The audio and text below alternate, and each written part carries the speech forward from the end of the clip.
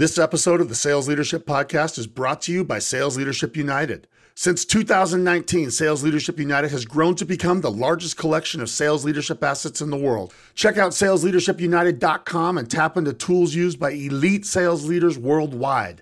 Accelerate your leadership development. Solve modern sales challenges. Use fully prepped sales meetings in your next team meeting. Thousands of hours of sales leadership materials indexed and searchable with a single click. Create your own personal sales leadership library. Head to salesleadershipunited.com and use the code ROB at signup to get a free trial on me. Hi, I'm Rob Jepson, and my mission is to help sales leaders everywhere create record-setting growth from the companies they lead. I'm here to share the secrets of the world's most successful sales leaders. I don't care how big the company or how big the team, we showcase sales leaders who are taking what the market gives and then some. This show features leaders of teams who are beating their markets, winning at crazy rates, and creating life-changing years for the people they lead. The Sales Leadership Podcast is brought to you by Sales Leadership United, the world's largest collection of sales leadership assets. Be sure to check out the all-new salesleadershipunited.com. Fast track your sales leadership development, gain insights into how other sales leaders are solving challenges similar to the ones you face, and tap into over 400 leadership topics, hundreds of video insights, battle-tested leadership frameworks, and new material that comes out every single week. Sales Leadership United is the easiest investment in yourself you'll ever make. Head to salesleadershipunited.com, use the code ROB at signup, and get a free trial on me. Now, get ready for some serious insights from sales leaders who are making it happen. And remember, don't worry, we got you. Hello, and welcome to the Sales Leadership Podcast, where high-growth sales leaders share high-growth practices and tactics. The show continues to grow so fast, and I love the DMs. Keep them coming, as I love to hear how our conversations are helping you in your career. And today, we got another great conversation for you. I'm excited to introduce Dr. Yekemi Otaru. Yekemi is the co-founder and chief growth officer for Doqaru. Doqaru helps sales organizations create ecosystems that facilitate head-turning growth with companies of all sizes. Yekemi is an award-winning entrepreneur who's not only done good in business, she just does good work. She's known for her work with women in business and is a mentor for businesswomen in the world's poorest countries. It's amazing. Yekemi is an accomplished speaker, a mentor to sales leaders worldwide, and a published author. She's the chancellor at the University of the West of Scotland and has been recognized as Entrepreneur of the Year in a couple of categories at the Great British Entrepreneur Awards. I am excited to have her join us and share how elite leaders create environments where motivated team members don't just survive, they thrive. I cannot wait to get started. Yekemi, welcome to the show, and thank you so much for joining us. Thank you so much for having me. I'm looking forward to this. We're going to have fun today, Yekemi. And as I got to know you in preparation for this episode, I'm really excited for the conversation we're going to have. We got about 50,000 people listening to us today. Why don't we start by introducing you to them properly? Why don't you tell us about Doqaru and what you do for your customers? Yeah, so we're based in Scotland, and we work with sales teams. And what we do is really identify any sales competency gaps that there are in the team. And sometimes it's an individual, so a founder, so they are the salesperson in the organization. And so what we do is identify 21 core sales competencies, and then based on that, we make recommendations for how to close that gap so that that business can actually achieve the sales growth plan that they have for themselves. And those recommendations can range from coaching work, training work, developing strategy, or we say, actually, you need to hire people that have this particular sales competency because that's actually missing across your team. And if you want to grow quickly, you might not have that time to train people up to get where they need to be. So you probably need to hire someone in that already has those skills. Love it. This is going to be fun. I got so many things I can't wait to dive into. And what I really love is you're this blend of someone who's made a study of this. You're the chancellor at the University of Scotland, and but you're a practitioner as well. So you're not an armchair quarterback who's just got these ideas that you want to pontificate about. And there's a lot of those, right? There's a lot of those. I'm really excited because you are in the up to your neck and working on this stuff with people every single day. So this is going to be fun. Why sales though? As you decided to go down this road, why sales? Yeah, it's a great question. And, if I just talk a little bit about my background, which, Yeah. won't be obvious. So I have two engineering degrees. And so I've come from a profession that really doesn't like sales. And to some degree, I think it looks down on that whole commercial group, sales, marketing, and so on. But one of the key things I realized in the time I was doing engineering roles, which was about 7 years, was that engineers were really clever and they had very great ideas and so on. But I found that when it came to engaging decision makers and really kind of sharing why this is important, the value proposition, they weren't always great at doing that. So I became a bit of a translator between that kind of engineering group and the commercial group. And over time, I've then gradually come into more commercial roles and now, an entrepreneur doing a lot of sales work. And so Yep. sales is something that I think is really important for all companies, but in particular engineering, manufacturing, IT, those kind of organizations where they have complex ideas, they do struggle to convert that into engaging value propositions. And so we've chosen sales because we see it as the lifeblood of most organizations, yet it's the least supported in a lot of companies. And so we're getting in there to be pioneers, not just in Scotland, but globally, to really put Yep. our arms around that function and give them the support that they deserve. I love it. As a son of a really accomplished engineer for Hewlett Packard, we had some interesting dinner time conversations when I would come home and visit as a salesperson versus an engineer.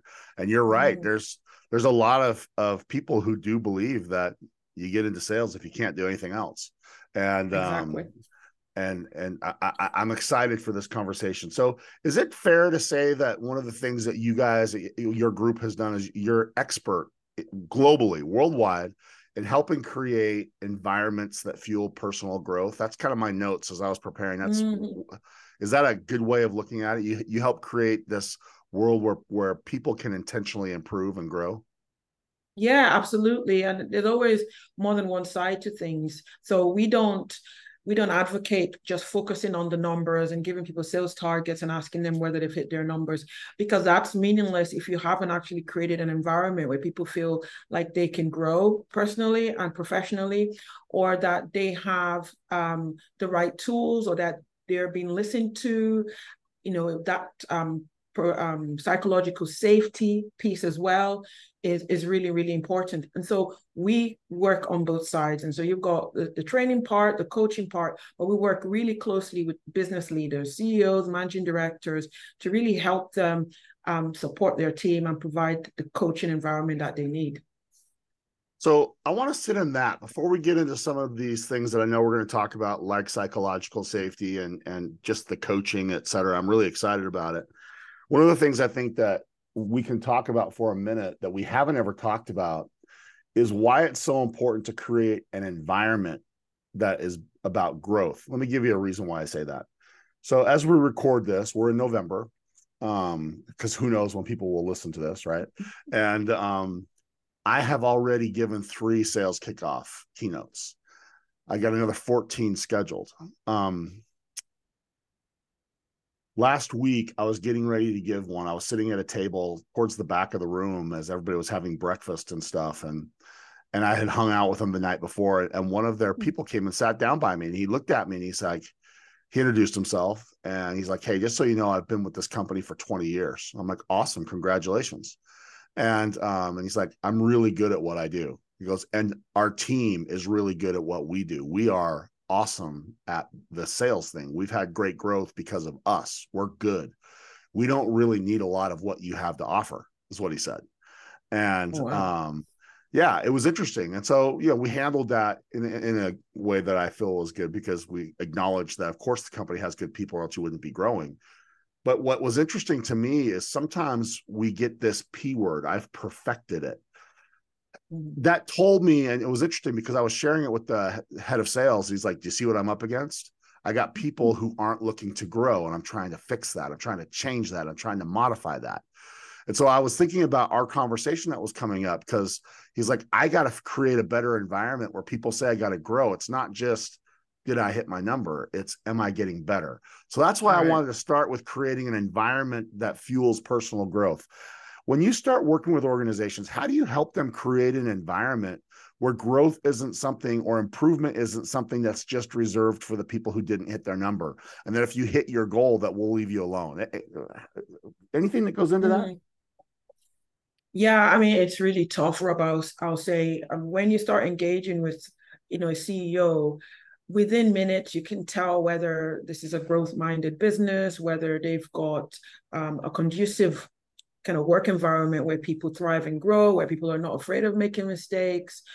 So when we have those conversations and we sense that they do have that open mind to get feedback and to try something new, then we think, right, we can absolutely work with this company. And some of the very first steps will be things that come from the top. So companies need to see, or employees of companies need to see, that their leader is growth minded, that they are always looking for opportunities to improve.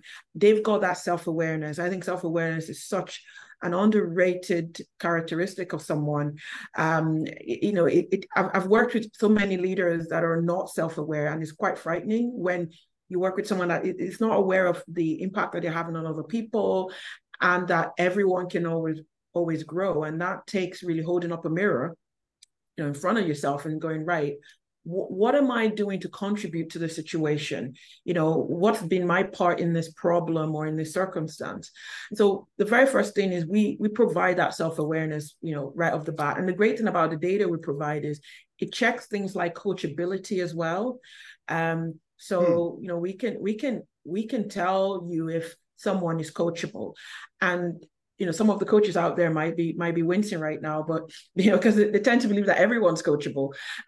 But actually, what this data shows us is you might have someone who is good at what they do, but there's an area you want them to improve on, because everyone's got improvement areas, places that they can be better. If someone is not coachable, and that's kind of, maybe they've got like 25% out of 100, it means that even if you put them through training programs, and you provide coaching, and you try to provide that awareness, that the speed at which they're going to actually absorb that and implement it into their routine is going to be really slow. They're going to be resistant to it.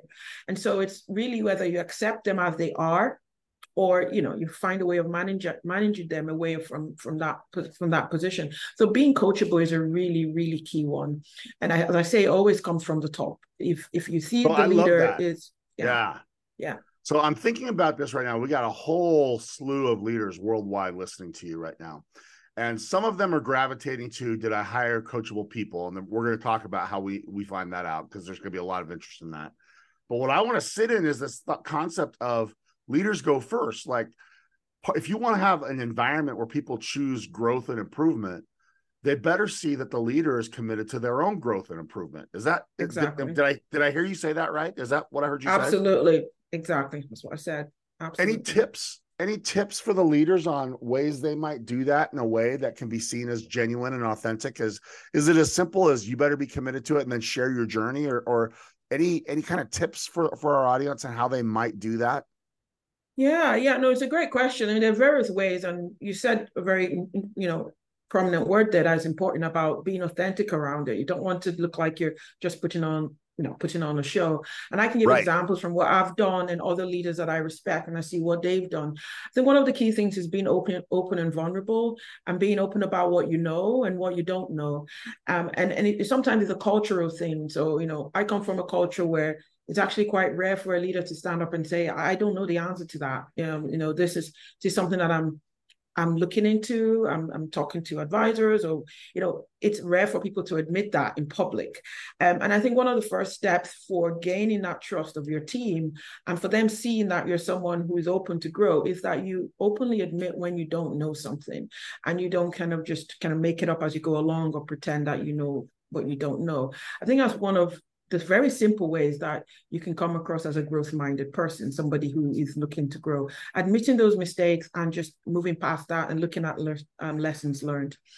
Also, I think leaders that surround themselves with people that are kind of, better than them. And I know we hear that often, but what I mean is, as a leader, you have a lot of responsibility. And I think as you get busier and busier, it's important that you focus your time on those things that only you can do, because you've got those skill sets and you've got them rock solid. You're the only one that can actually do those things. And everything else, don't try to do those things. Don't be afraid of bringing in people who are better than you in, I don't know, finance or marketing.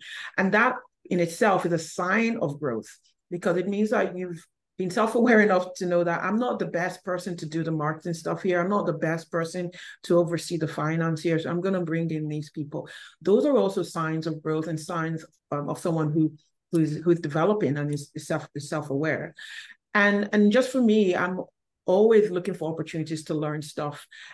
Just I get by nature. So for instance, when AI kind of really emerged and came in January, especially with ChatGPT becoming so popular, I got on a course and I wanted to understand how AI can power businesses. It's not an area I know much about, but I just wanted to have an idea so that when those AI experts or data engineers are talking about AI, I can ask intelligent questions. I wasn't going to pretend that I know what I don't know. So my team know that I'm often looking for things to learn, courses to attend, and we have a list of courses that they can attend. There's somewhere they can go and see what's available, what we're supporting, and they can easily book themselves onto something and learn a new skill or improve a skill they've already got. What a great example. I love that you went to the AI, because you're right. This year, AI became much more prevalent.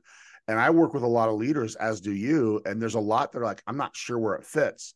I love how you said, I just went to a course. I want to be able to talk intelligently about this. I love everything you just said. This is really great. This concept of openly admitting and surrounding yourself with people and I'm talking to advisors. I'm working on this, sharing with your team the things you're working on. Hey, AI is going to be fitting somewhere. I want to make sure that we're an early understander so we can be an early adopter. Conversations like that make it safe. And so here's what you're reminding me of as I get ready to go into the meat of what we're about to talk about, Yekemi, and I'm excited. I feel like we're talking about being a gardener, and you're creating like this greenhouse where I've got the right soil. I can plant whatever I want. It doesn't have to be I'm in the desert and I can only plant cactus. I can plant anything I want. And we're going to be that kind of a gardener where we'll create an environment where it's safe and friendly for any plant that we want to have, so they don't just survive, they thrive. Right. And so I would imagine that, like, as I'm turning our conversation into a model, like we're creating this environment that fuels growth, fuels improvement. Absolutely. And it starts with, do you have that right soil? And that's what we're talking about here. Let's shift now. You've mentioned a lot of things. We talked about self-awareness, but you've mentioned things like psychological safety and coaching and a few things like that. Where would you go first if we've said that the leaders create this mindset of we're here to grow? Where do you go next as a person that helps leaders set up these greenhouses of growth? I think one of the key things is understanding your people and having that patience and investing the time in getting to know the team that you have. So, I've said growth is important, but interestingly, not everyone really wants to grow or wants to grow at the same pace. And I've made that mistake before where I'm thinking, oh, right, we want to promote you to this role, or we want to, have you do this other thing. And actually, they're quite happy doing what they're doing, and they're good at what they're doing. And maybe in a year, maybe in a couple of years, they'll want to move. So I think it's important as part of mapping that growth plan for your business to understand each person in your organization, understand what they want to achieve and the pace that they want to work at. The other thing is to really get an understanding of how that matches with your plan for your organization, right? So, you have to make sure that things are leveling up. You can't come all the way down without the person moving a little bit upward. So there's this kind of compromise that needs to happen within that team dynamic, so you can all kind of grow together. So the first thing I would say is leaders need to get an understanding of who they've got on their team. And the culture is part of that. So once you kind of decide this is what we're about, if you work here, then be expected to be challenged, to be pushed, and to be presented with numerous opportunities to grow. And then as you start hiring people, you start looking for that DNA in those conversations when people are, coming through the door. And more, you begin to emphasize this culture. And you don't, even as a leader, have to say much anymore. The other people who work there will just by nature act that way, be that way, and people that come in will see that, oh, this is how things are done here. They grow in this business. There's always opportunities to grow. I think that's a really key All thing. right. Hold on, I want to push pause. You're Mm. good. You're cooking with gas right now, and I love it. But what you just said is so important. I don't want to skip by it. One of the things that I hear a lot is this approach to personal development and this approach to coaching. You just said, I got to have a plan for each person. I got to map out where they're going. And then my job is to align it where I want to take the company. It's not the rep's job to align where they're going at this stop with how it fits the company. The leader, if you're good, you'll be an alignment specialist. Now, I've had a lot of people tell me, boy, I got so much to do. That's just hard to do that for every person on the team. Like this individualized approach to leading people is only if you only have like 2 or 3, maybe 4 people. I always find that interesting. I hear that a lot, that it's really hard to have an individual plan for an individual person because there's just so much going on. When you hear that, I'm sure you have, your body language is telling me you have, okay. Mm-hmm. Any advice to our listeners worldwide who might be thinking that as they listen to you right now? Yeah, I know how tough it is. And as a leader, I mean, we don't even have that big a team. I can understand the amount of time that it might take to work with people in that way, one-on-one, and understand what they're after. 2 things I would mention is, one, you can get a general understanding of what motivates people. And part of what you see in the data we provide is we tell you how people are motivated. Each person is motivated. So you can get that information without necessarily having, an hour's one-to-one with someone, right? So in the data that we get, we have 3 types of motivation. So people can be extrinsically motivated or intrinsically motivated, and we have altruistic. So with extrinsic motivation, that's people who are motivated through those material benefits. So that bonus, the commission, the high salaries, that kind of thing. And that's what motivates them. And intrinsic people are more motivated by being recognized, by feeling that what they bring to the table is being valued, that their opinion is being asked and implemented when they actually share their thoughts. Altruistic people are actually the smaller percentage of the group, which are people that are motivated by serving others. And you find these sort of people in NGOs, social enterprises, charities, and so on. We've worked with people who are in for-profit organizations. And after doing this data, we find that actually altruistic, which is why you're probably struggling. Some of the values and ethics there is maybe just not quite in line with your natural value. So that's the first thing. Not too hard. Find out what motivates people, and that will give you an idea of what kind of progression, what you need to do to get the best out of them. Okay. So I think like that. So you got, I'm sorry, you have so many good things, and I know we're going to run out of time, but I always want to go one level deeper if we can, because again, we got a lot of people that are like, okay, that makes sense at surface value. 3 types of motivation. You need to know what they are.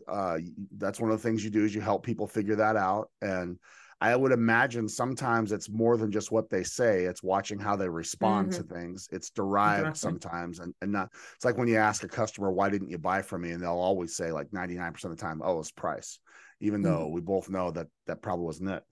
I like that, because if you know how they're motivated, whether it's that intrinsic or it's that compensation or it's the altruistic, that's going to give you ways to connect to people before you try to correct what's happening. Is that why you want to do that first? Yes, to really understand what drives people. I believe that in the end, the job people do, their role is really a means to an end. I call it being able to answer the so what. So why is this person in this role? Because that role is really a vessel to help them get somewhere.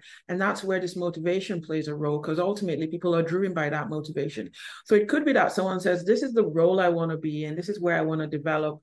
And then when you get to know them and you get to know what motivates them, you might find that actually, I understand the meat of why you want to do what you want to do. Here is another opportunity, actually, that is, it looks a bit different. The actual role might look a bit different, but those things that motivate you, that drive you, are here as well. And then people start to see the options. I mean, I remember as a young engineer being asked by HR and operations directors, so what do you want to do? What's your next role? And I'm like, what are the options? What are the options? And it was tough to see what the options were, because you're limited by what's in front of you. But if you understand what motivates someone, then you can really start to develop them and provide options that they may not even have known existed. Yeah, now that's probably the title of our episode is answering so what for every member of your team, right? I love that. So as a leader, if we can do that for every member of the team, so what? Why do we change this? Why do we want to do the X? Why do we want to do the Y? What's the so what to get us where we want to go? I really like that perspective. The reason we need to do this is because we need to be able to answer so what. I love how you said, I don't even know what the options are, right? And I think one of the great things that a leader has is the ability to help someone envision so you can then equip, right? Yeah. And I like that. Thank you for sharing that. Answering so what for every member of your team. That is something that's easy to say and it's hard to do. And I would imagine that goes down to what you prioritize as a leader. Is that fair? It does to some degree, but again, it's really about putting that team member kind of first, and then doing the fitting with the organizational goals, right? And that's what I'm saying. That your priority as a leader, your priority is to develop people, not just to hit a number. Yeah, that's what I was meaning. Yeah, exactly. So I didn't say that clear enough. So I apologize for that. I like that. Let's get into psychological safety for a second. I think that's a really important topic. I don't think it's one that we've talked enough about on my show. I would love to get your take on why psychological safety matters, and then how do we create that inside our organizations? Yeah, psychological safety is a term I came across a few years ago, and it just made so much sense. And the way I describe it is it's like an unspoken contract that I can be myself without being penalized. And I think that's really important, especially, as we have diverse teams with different backgrounds, different skill set. I think it's important that people feel like they can show up without, being discriminated against or feeling like they can't speak up when they've got something to say. So it's Love that unspoken definition. Yeah. Love it. Unspoken contract that I can be myself without penalties. I love that. I wrote that down. That's brilliant. I love that. Great. No, go ahead, please. I think that it's been such a powerful way for me to know if I'm in the right place, whether it's being part of a board, being part of, a group of people, a network. I try to measure, the amount of impact I can make in that situation based on how I feel. If I feel like actually I'm accepted for who I am, my skill set, my background, my perspective, and I'm not going to be penalized for it. Even if I make a mistake, it's not a big deal. It doesn't exclude me. The more I feel that's the case, that I'm accepted, the more impact I'm going to have, right? The more I'm going to contribute, the more passionate I'm going to feel about belonging there. What are some mistakes that leaders make that make psychological safety go away? What are some mistakes that you see? Because I'm sure that there's a lot of times that leaders, I don't think any leaders want to be psychologically unsafe, right? I would imagine that if we asked every one of our 50,000 listeners, they would say, I want to be creating an environment where it's psychologically safe. Is there like one or two things that you see, hey, here's a couple of things that people do, maybe unintentionally, maybe intentionally, I don't know, that we want to make sure like this should be on the stop doing this right now list? Because I would imagine that if we can get a little more safety in the environment, we'll have a little more vulnerability, and then it becomes a lot more easy to grow, right? Yeah, it's a great question. And there are some things that are kind of easy and no-brainers, as they call them, and some things are less easy to spot. I think one of the most important things that I've discovered in recent times is if you have an environment where people don't feel like they can speak up, people don't tell the leader the truth because they feel that either they're going to, they're going to upset the leader, or things are going to get awkward, or they're somehow going to be shamed. That's not a psychologically safe environment. So if you're in a team and if you're a leader and you're in a team and you're always saying, bring me solutions, not problems. This is something that people say all the time. I get it, but it's not accurate in terms of driving psychological safety. I think that people should be also encouraged to be kind of problem finders rather than just constantly problem solving. Because what happens, and the leaders watching this or listening to this will know what I mean. It means that people will only come to you if they've got a well thought out solution to the problem.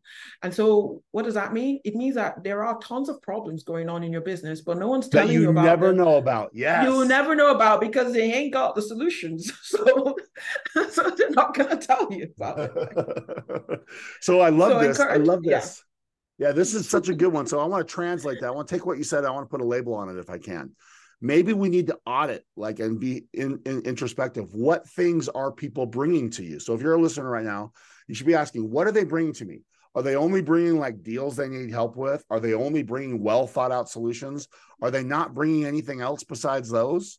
And that should be a good indicator on where you are in this world of creating a psychologically safe environment. Did I translate that okay? Yeah, perfect. Yeah, exactly. I love that. That's one that a lot of people can use. Is there another one that you might have off the top of your mind, is that it? Like, because this is good. Well, the other thing I was gonna mention is if people are not trying new things, if people are not saying to you, I've got this idea, can I experiment? Can we try this? If people are afraid to try things because if they fail or if it doesn't work, you're gonna be all over them, or they're gonna get fired, or they're gonna get booed, then it's a problem. And I remember saying to my team a few months ago, I want more people to do stuff and me going, oh, oh, that's new. We haven't seen that before. Stop asking for permission all the time. Just like go do stuff.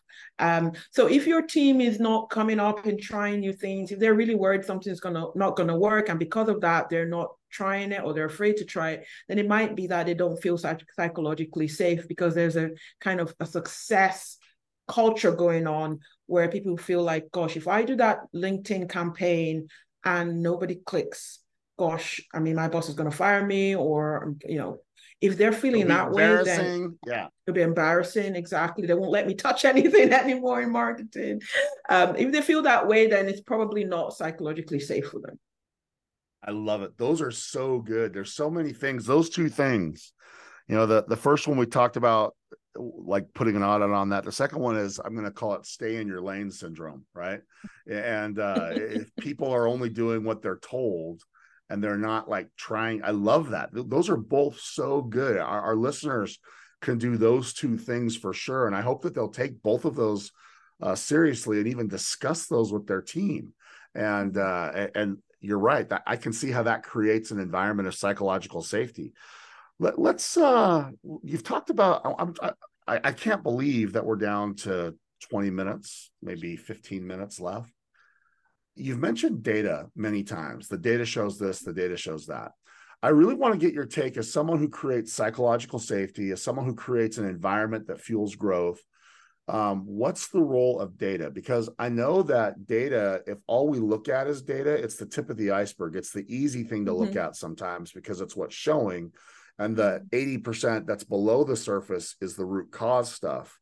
Maybe you can give some advice to our listeners. What are best practices of using data so it fuels this environment for growth rather than creates gotcha moments for the people that are receiving it? Yeah, gosh, it's such an important question, Rob. And I wouldn't say that we've nailed it 100%. What we have learned is that data is important as really some validation, but absolutely look at the qualitative side as well. So that's also data. Those things that are not necessarily numbers, but are more maybe anecdotal, the conversation at the water cooler and some stuff you might not know that doesn't show up in the data. I'll give a quick example. So earlier this year, we launched a research report called The State of Sales Skills in UK SMEs. And something that was showing up. I want to interrupt you. Can we make the link to that in our notes so people can grab that? I can't wait to link that to put it out to our listeners. I'm sorry for interrupting you. Keep going. No problem at all. And what we found was qualitative. So we interviewed 12 business leaders in the UK and tried to understand how they identify sales skills in their organizations, how they nurture it, how they hire for it, that sort of thing. And what was showing up was that companies that were most dependent on salespeople to be able to meet their numbers every month. So they needed their salespeople to sell a certain amount every month to break even or make a profit. They were also least likely to put their team on sales training. So from a data perspective, it was like, what? That doesn't make any sense.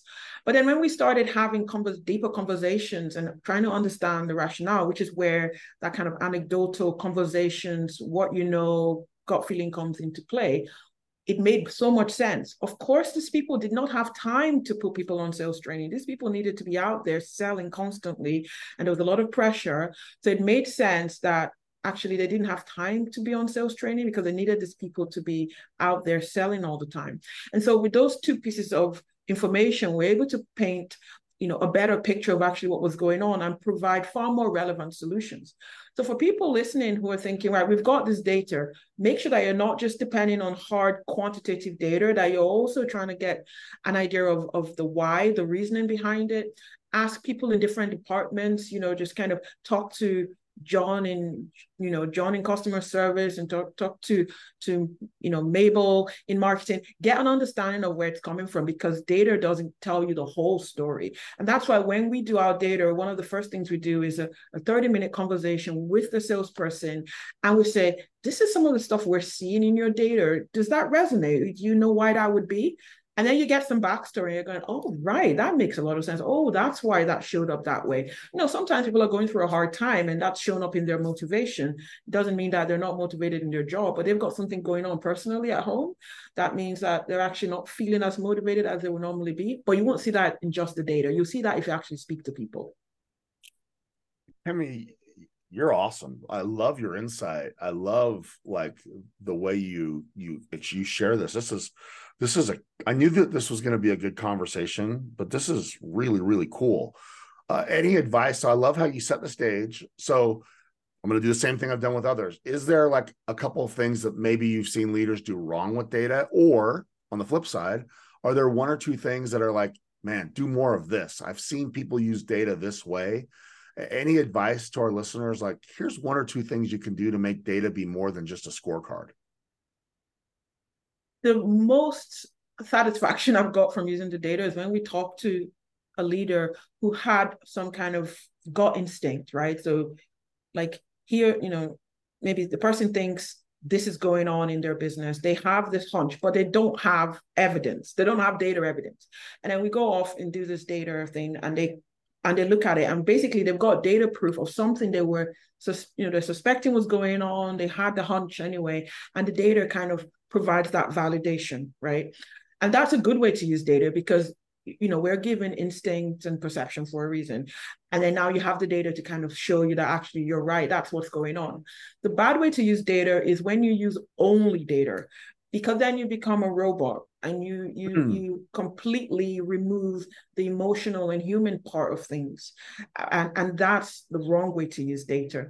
And there can be bias in data, so we always have to double check that. And I think it's our responsibility as merchants of data and providers of data to make sure that we're sitting with leaders and having a conversation around this data. That's why we never just send the data. We never get the data and just email it we never do that. We go, right, we've got the results now. Let me know when you've got 45 minutes to get on the call, and we'll have a chat. We'll ask some questions, and then we'll go, oh, this is what we're seeing in the data. We show them and say, does this make sense? Where's this coming from, do you think? And have a conversation. We don't just send them the data. So it's really about using data as an asset in addition to what you've already got. And it's those relationships with people and making sure that you're talking to people and you're not making assumptions. I love it. What I really like is how you've made it very clear. Data doesn't lie, but it also never tells the whole story. So we're going to use the data to say, what conversation should we be having? Where should we be looking below that surface? Because there will be some times where looking below the surface will be interesting, but not that big a deal. But there will be other times that looking under the surface could be filled with gold, treasure, whatever you want to call it, knowledge. Right. And it becomes that thing that equips, it gives us all the tools we need as a leader to have more impact, right? And I love looking at it in the world of, no one likes to. I have a client who we've worked on with this, and he came up with this. I got to give Murat, my guy who I work with, credit for this. He said, micromanagement is a sin, but micro-awareness is a superpower. Being micro-aware of the things that we want to do to get where we want to go, that's the superpower. Micromanagement, where you just send the data and say, get your shit together, if you'll excuse the French, is that's a sin. So I like that. Any final thoughts on best ways that leaders can use data to create this environment for personal growth? Yeah, I think really looking at your organization and seeing where you can use data, not just in the sales area, but in all different parts of your organization, and joining the dots, because you might find that something you're seeing showing up in your IT department, actually, when you look at what's going on in sales or customer service, you might see connections between the two. So I think data used in isolation doesn't really work, and you don't get much gains from that. But when you combine that data and you find relationships between what's going on in the different kind of teams that you're working with, the different markets, whatever it is you're doing, finding connections between the different data to tell a story rather than just taking a point and making a decision around some data point. I think that's really the key to getting the most out of data. And with part of the work that I've been doing around AI with the course I've been doing, it comes through as well. AI doesn't really work if it's just in isolation in one department and you've got some data engineers doing some stuff there. But if you're looking more company-wide and you're looking at how it can tell a story across your different departments and get that harmony, so that you're all, as they say, singing from the same hymn sheet, that's when you get the most mileage out of data. Love it. I have one more thing I want to talk about, and then we got to give people the opportunity to learn more about you, connect to you, et cetera. But you've said it so many times. I think this is the perfect way for us to start to wrap. I can't believe that we only have like 7 minutes left. This has gone so fast. Okay. Thank you again on behalf of a lot of people around the world. I think everything you're talking about comes back to a word you've used a lot today, and that's connection. We got to create connection to people, not just connection to results. Like you talked about, for data to work, we've got to be able to connect and tell stories. We have to have connection with people where we can make individual plans that get them places they want to be, not places we want them to be. We've talked about connection with people a lot. And in a world where performance creates so much pressure, and there's a lot of mental health challenges associated with sales because of that pressure, any advice on how do we build those kinds of connections? How do we connect before we try to correct? Yeah, gosh, that's such a great question. As you were saying that, I thought about a model that I had kind of used a few months ago around trust, right? Because people connect with you if they trust you, right? Yes. And I think as leaders, it's become so much harder to be trusted in this world just because of all the stuff that's gone on. And so, yeah, it's really tough. And so I love acronyms, Rob. So I'm going to throw one out there. WAVE. Let's go. Okay. Right. So WAVE. And so for leaders listening to this, I think connecting with people is about gaining trust. And so the W in WAVE is around words. So make sure that you are truthful in the words that you say. You know, when you say something, people need to believe that what you've said and that you're going to do what you've just said. If someone says, you know, the sky is red and I look outside and it's blue, I'm looking at them puzzled. Like, why are you telling me the sky is red? It's blue. So, you know, as much as possible, make sure that those things align. And then actions, make sure that your actions align with your values. If people feel like there's a disconnect with how you behaved yesterday compared to how you're behaving today, then they don't trust you because it seems like you're not being authentic. It might seem like you're just being who you need to be in that moment. And so make sure that your actions align with the values that you're portraying. So if you say you love golf, then don't turn around next week and say you don't, because people just get really confused. So it's the actions piece. And then the V is vulnerability. And I think I mentioned something about vulnerability earlier.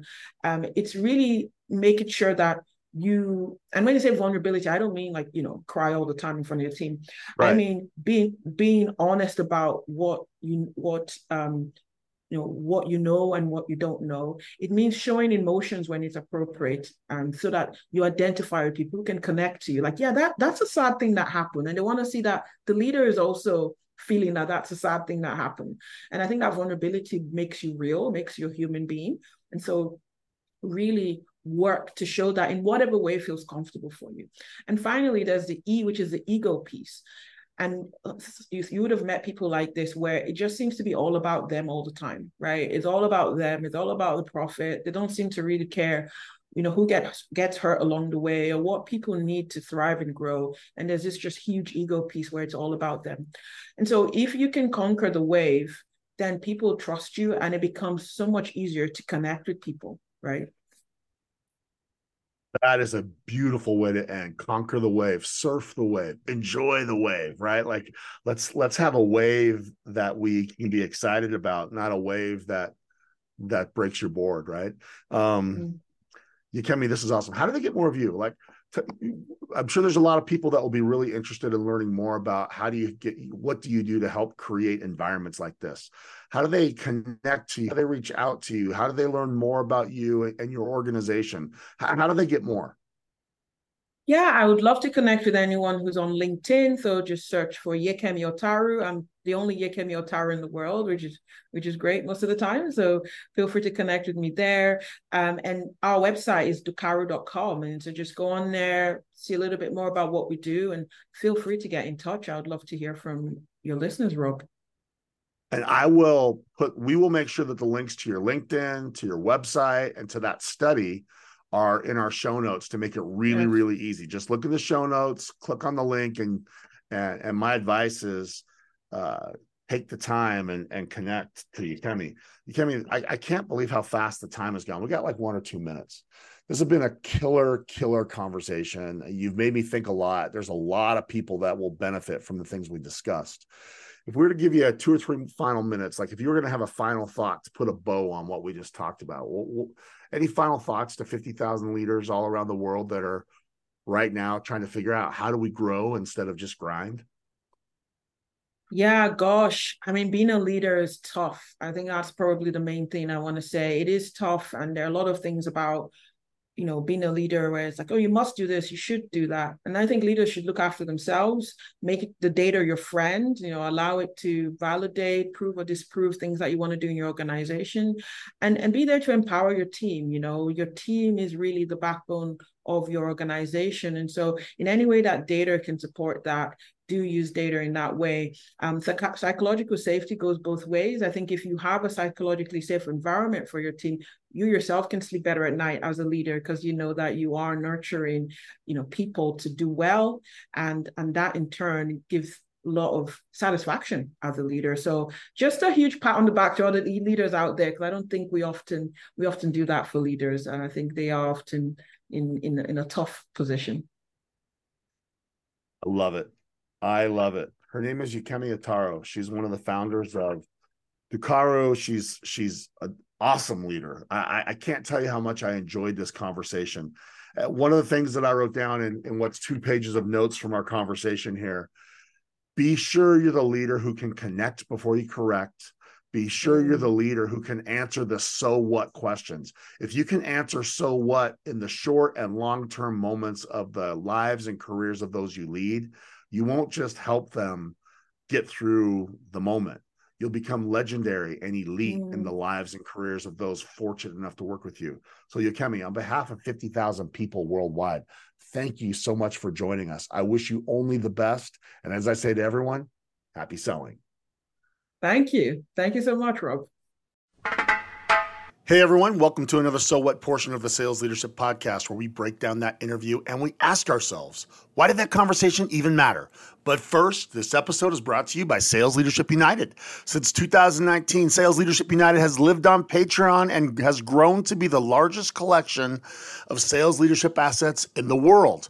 And I could not be more excited to announce that Sales Leadership United now has its own home.